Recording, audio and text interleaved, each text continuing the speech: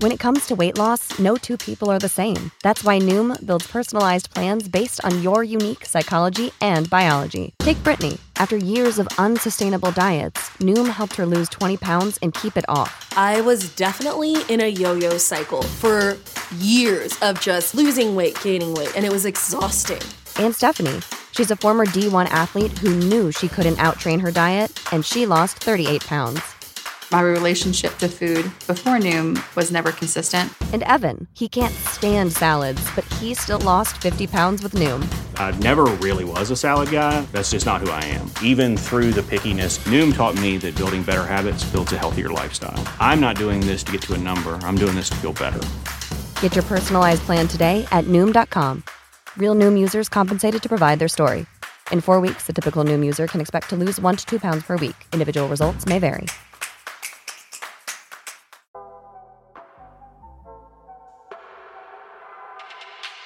Good morning.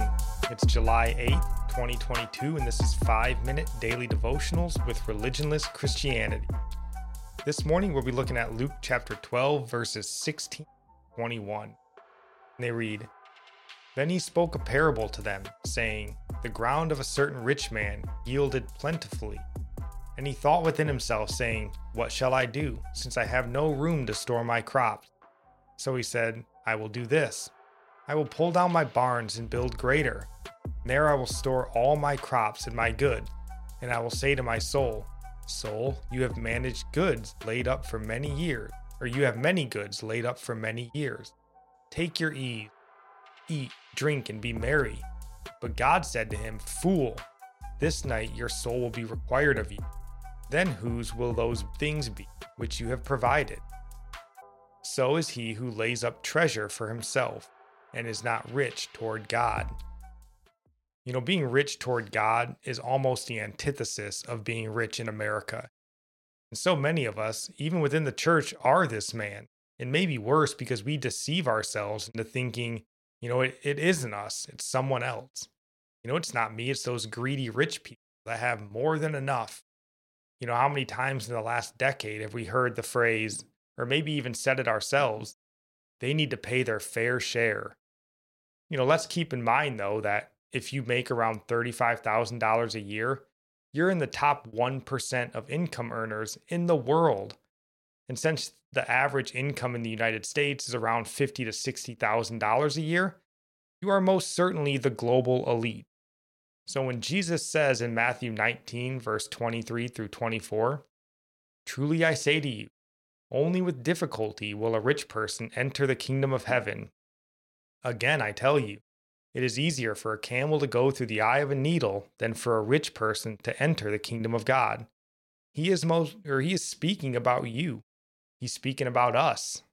Yeah, so it can be a blessing from God when he has you in a situation where you are reliant on him more than on your income. When you pray, "Give us this day our daily bread," you are really meaning it. And we are like children, of whom Jesus says are of such the kingdom of God.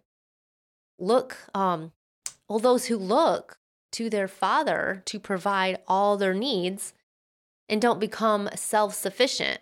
Just like Proverbs 30, verses 8 through 9 says, "Give me neither poverty nor riches.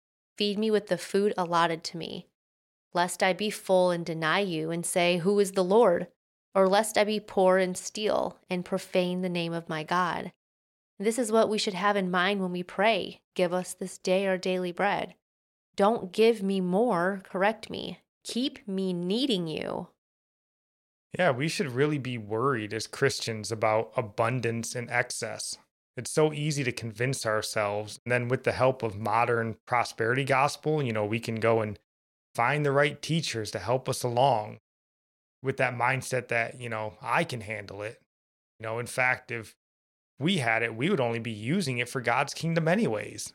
Almost like we're trying to convince God that if he gave us worldly riches, it'd be for his best interest.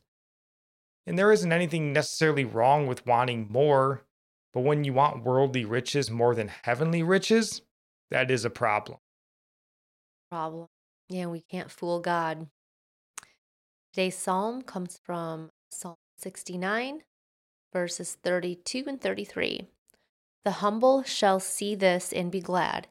And you who seek God, your hearts shall live. For the Lord hears the poor and does not despise his prisoners. And our proverb comes from Proverbs chapter 8, verses 12 and 35. I, wisdom, dwell with prudence, and find out knowledge and discretion. For whoever finds me finds life, and obtains favor from the Lord. And I'll end praying for you from Psalms 145. May the Lord show you he is gracious and merciful, slow to anger and abounding in steadfast love, that the Lord is good to all, and his mercy is over all that he has made. May you know the Lord is near to all who call on him, in truth, that the Lord preserves all who love him. God bless.